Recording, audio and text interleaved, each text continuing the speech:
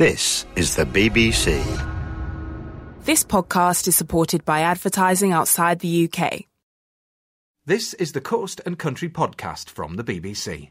You can find the terms and conditions on our website at bbc.co.uk/Radio 4. Today you can hear Open Country with Helen Mark.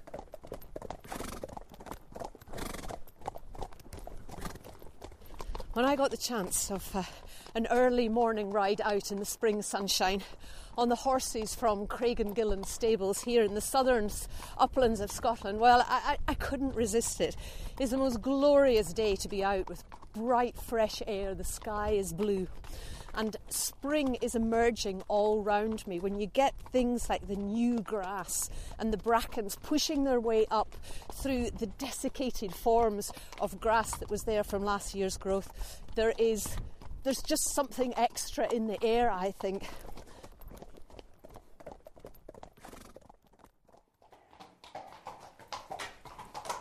Here I am back in the stables with Mark Gibson, and these stables are part of the Craigengillan Estate, your estate, Mark, and the life force that is within these stables really is part of the bigger story of what's happened here on the estate. Shall we wander around a little bit, Mark, and you can tell me more about how you have brought life back to Craigengillan Estate? I've come with Mark out it's the eastern edge of the estate, and I see why you brought me here, because we can look back across the crags, the other side of the valley to the house, and the clock tower I can see of the stables. Yep. How lovely. I think it's a magical place. When I came, it didn't entirely feel like that, because it felt slightly sad, partly because everything had been allowed to fall down. The buildings, the fences were on the ground. But the other reason was that people were very much kept out of the place. So at every entrance there were great spiky metal gates with coils of rusting barbed wire over the top and sort of rusting keep out signs, which made it feel very sad. But at the same time it had a sort of Sleeping Beauty feel about it, and you could see what was underneath. Although there was a lot that I could love about it, it was scary. Not just the physical state, but Dalmellington had developed a slightly sort of wild, scary reputation. And that's the nearest village to you? That's the nearest village. Was a mining community, and then in the mid-70s, the last of them closed down, so there was suddenly very high unemployment and everything that goes with that. But I soon discovered that fear was totally groundless, and it's the most fantastic, very strong, very spirited community, and through becoming a part of it, it's certainly given me my motivation and the energy to really try to make this into a thriving place and to contribute as a catalyst for a new future for the valley. What acreage are we talking about altogether? On Craigengillan there's just about exactly 3,000 acres. I knew that we had to restore the landscape. It had been badly scarred by coal mining and iron furnaces. I think nobody from outside thought of Craigengillan or Dalmellington as somewhere they might want to go. So it's very important to change that perception, and so we built miles of footpaths to bring people in to see what a place it is. A big change there from the keep out signs. You set up the farm. You run black-faced sheep. Yes. That was a crucial step. It was, and on the first day that I was here we began the 2-year process of converting it to organic status, so it's now fully organic. And you had local people coming to work for you. You were creating jobs. You were tackling difficult issues of, the unemployment in the area, but also the vandalism, perhaps the way the estate was viewed, because of the keep out signs. There was actually very little vandalism. The one problem that there was in the spring, like now, the kids used to light grass fires on a huge scale, about 250 times each spring when the fire brigade were called out. I could just imagine them sweeping through the dry grass cover that we've got. Mm-hmm. My goodness. And so how did you deal with that? Well, I just knew we had to. It had been going on for about 100 years, and everybody said you'll never be able to stop it. But I knew that all the plans we had, both for protecting wildlife but also creating a new future, it was incompatible with people coming and finding the place ablaze. I suddenly thought or remembered we'd had a boy of about 14 doing a week's work experience, and I thought that he might be able to help. So I drove around to his house, which is in the middle of the village, and said, if I give you the use of a quad bike and I'll pay you if you'll do a fire patrol. And he said, sure. And from that day, no more fires, because he knew all the people who might be doing it. That was a good move. And a combination of that, we continued the fire patrol, got involved with both the primary and secondary schools, and taught to small groups of kids. And I learnt that if you explained what it does to wildlife, that really registered and they cared. And there was a feature done recently on the American news channel CNN, which looked at what was happening here in this area and the Wild Spring Festival, and said that it was one of the reasons why they are citing Scotland as the number one destination to visit in 2013. I hadn't heard that, and I think that is just wonderful. Night has fallen, but we have a moon, a half moon, which is shining so brightly it actually casts shadows round us. So here I am on the edge of Craigengillan Estate at the Scottish Dark Skies Observatory. This is a very special place. It's the only such dark sky park, which is set in Galloway Forest Park, in the whole of the United Kingdom. So it's a real treat to be here, particularly tonight when the skies are so clear. And I'm here with the observatory manager, Robert Ince, who's going to guide me across this unbound universe that is above our heads. It is brilliant. Look at that. We're in how seldom we get to see stars so well that we have proper darkness round us. No, indeed. On a night like tonight, when we've got the moon shining brightly, yet it's still dark enough that we can see the stars twinkling through the skylight. And this is such a unique place for people to visit. It was recently set up, wasn't it, Robert? That's right. I've really been open to the public since the beginning of this calendar year. It is a really unique, wonderful place, and it's a magical place to visit. Let's look up for a while, shall we? I'm afraid my knowledge is limited to Orion's belt, which is over there, and the plough, which is behind me you're there. Doing very well at that, because I always say if you can find those two main constellations, Orion normally in the south, going into the southwest at this time of year, and also if you're turning away from Orion, you'll see looking north you've got the plough, and of course if you can find the plough you can find Polaris, because one of the beautiful things about the plough, the N2 stars that make up the edge of the bowl of the plough always point north. So if you can find those two stars, you can find north, you can find your way around the sky, you can navigate with the stars like they've been doing since ancient times. To see the gloriousness of stars, you need dark skies. And that is what we don't have enough of. Light pollution is a real problem. So how has it come to happen here in this part of southwest Scotland? It's one of those serendipitous type things that southwest Scotland has got a very large area of forestry and farmland, and therefore we haven't got a huge density of towns and villages, and that means we have very low light pollution in this area. And 2009 the area was given the International Dark Sky Association's award of the gold level. They did light measurements, and they found that the clarity of the sky immediately above this area is pretty much good as anywhere in the world. So this observatory was built. It's set on the top of this hill, a wooden-clad building, but with the characteristic dome that you have. Yes, very much so. And there are telescopes set up on the roof. Indeed, so can we have a little look? Yes, let's, by all means. The observatory is included in the UNESCO Biosphere, yes. Isn't it? It meets the whole idea of what that is about. It's about the natural environment and man working together to benefit both.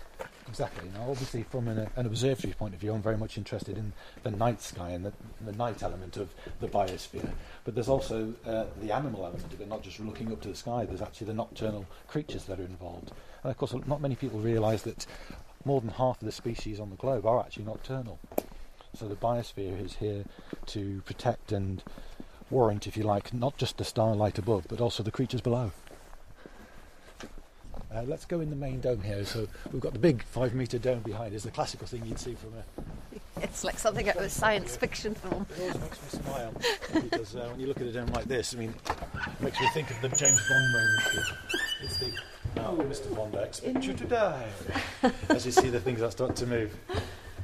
We've got a lovely, great big 20-inch telescope sitting on up here, central in the dome. And what magnification are we talking about, just to get a sense of the scale of it? You can talk about magnification, but you can also talk about light gathering, because when you consider your eye, anything you perceive of a night sky is through the pupil, and that's something like 5mm diameter at best. Well, we're using a telescope as a light bucket, as a way of grabbing more light, more photons, and feeding them down our eyes. So really it's all about capturing extra light, which you can then use to see fainter things at low magnification, or magnify up and still be able to see. Get the detail. So exactly. So the whole point about this is you've got a 510mm mirror, which is putting all its light down your 5mm pupil. So think of the increased 10,000 amount of light. So the views you can see, for example, you can see Jupiter is apparently something like the size of your fist at arm's length. So let me just kick her into life. The telescope itself can rotate and point to different parts of the sky, but of course there's no point doing that if you're inside a structure, so we can open the roof.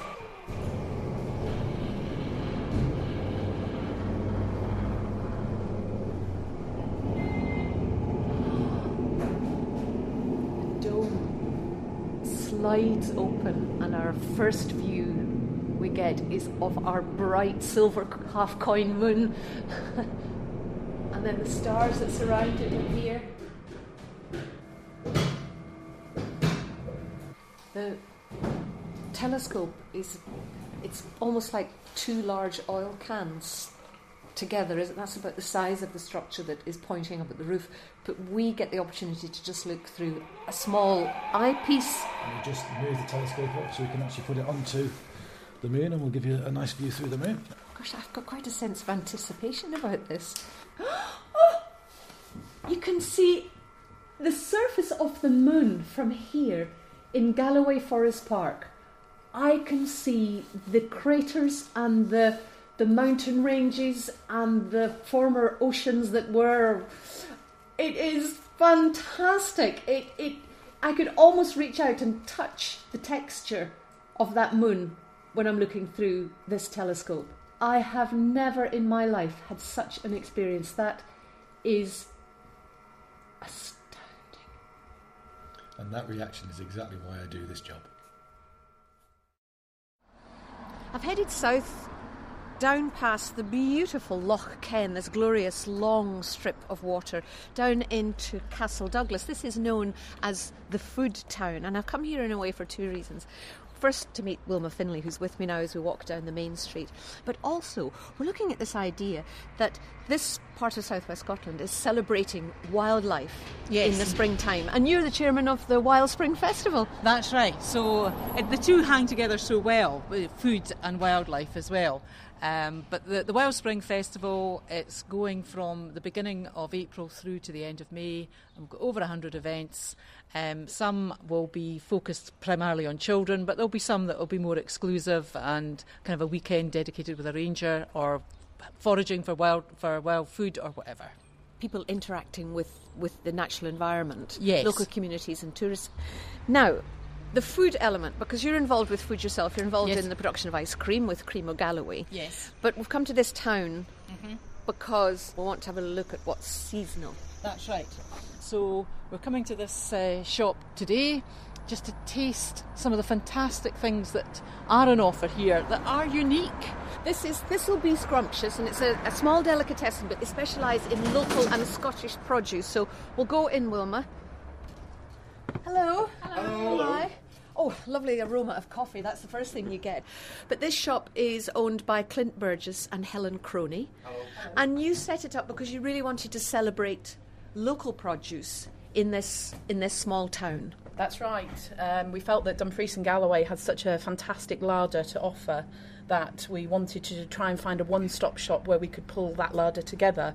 So for tourists and particularly for locals, there was one place where you could try and find most of the produce locally. Yeah, and it's worked so well. I know you've sort of clinched quite a few awards because of this shop, but you really want to think about seasonal produce, don't you, Clint? And here we are in the springtime.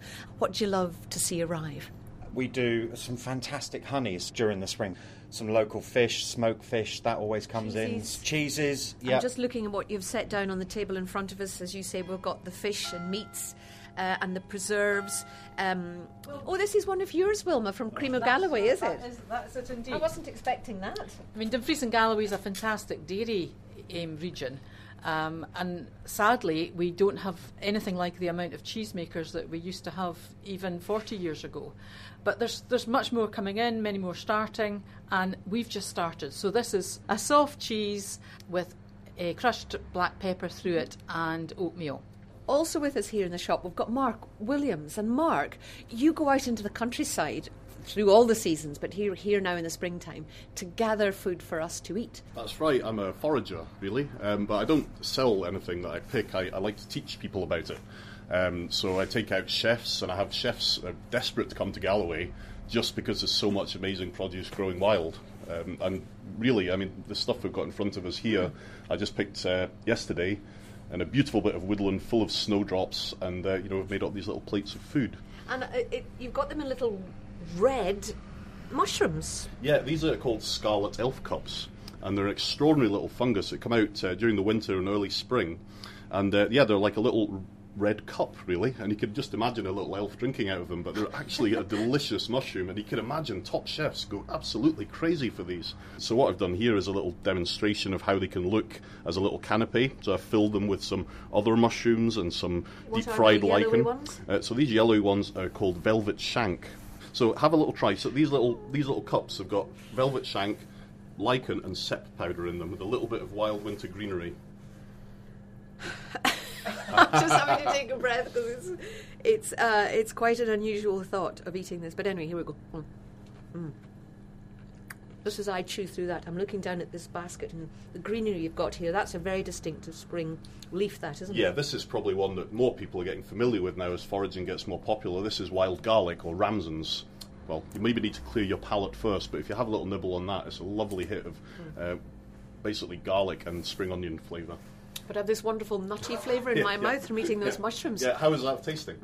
Absolutely tremendous. Yeah, and that is basically raw mushroom and lichen sushi that you're eating. And now the full power of garlic. All foraged from the wild all picked, in this particular area. For free. I'm never leaving.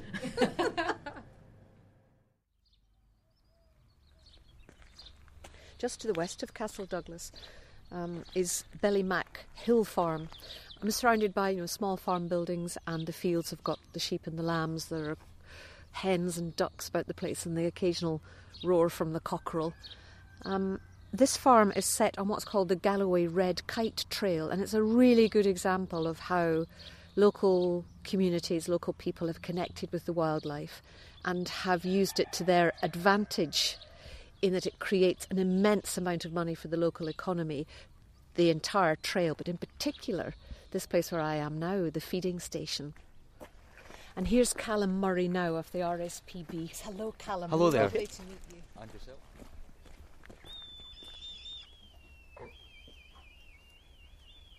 The birds are beginning to congregate here at the feeding station. We still have about 15 or 20 minutes before the feed begins, but they're contacting each other. That whistling call is attracting yet more red kites in, which just goes to show you how social these birds are. So that in turn means that more and more kites will start to group here. And then of course when the farmer steps into the field at 2 o'clock, that's when the whole spectacle unfolds. Calum Murray and I were out on the viewing platform, and in front of us we have the feeding stations, and already a few of these red kites are gathering, circling in the air, perching on the ash trees in the distance there, just waiting for the moment their dinner arrives. And there are already people gathered here waiting to watch it along with us, tourists coming into the area. The wingspan is vast, isn't it? It's about, across? We often say to visitors about 5 to 5.5 foot. That's about 1.5 to 1.75 metres. But a very small body, small head, and then the distinctive forked tail, which as we are watching them circling and gliding above our heads, they use a bit like a rudder. So they just steer themselves about. It's impossible to count because of the constant movement, but we're probably talking about maybe now 40, 45 red kites have gathered. The sky is milling with these silhouettes of raptors above our heads. Oh, and there's more coming in from the horizon here to our right.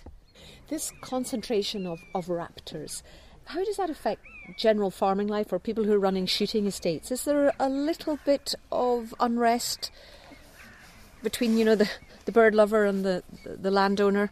Certainly, seeing so many here together, many people are often easily mistaken for thinking that red kites are so populous that in fact they need to be controlled. But they couldn't be further from the truth. Even though kites are doing successfully in the UK now, thanks to a 23-year-long project in releasing them, these birds are still nationally rare. We need to make sure that point is addressed and that people are aware that red kites are such a social animal, and that's why we see so many gathering together. But in actual fact, they're not causing any real problem for these people at all. So they don't pick off pheasant chicks, they don't take lambs or lamb after birth? They'll certainly pick off after birth, and if farmers are lambing in fields, then often they do come down and clean up those fields after the lambs are born. But a lamb itself is simply too thick-skinned for a red kite to grasp and kill and then tear open. And as far as pheasant chicks are concerned, or game bird chicks, by the time those chicks or poults are placed into pens outdoors, really they're too large for a red kite to be capable of killing. So they're not really guilty of that act either. This is Anne Johnston. Anne is the farmer that owns and manages Bellymack Hill Farm. So she's got two metal buckets. That's right. The buckets contain the meat that she'll be providing to the red kites. It's never any more than a couple of bucketfuls of meat that's provided here. We provide advice to the farmer to try and keep feeding to a minimum, really. We don't want to overfeed these birds.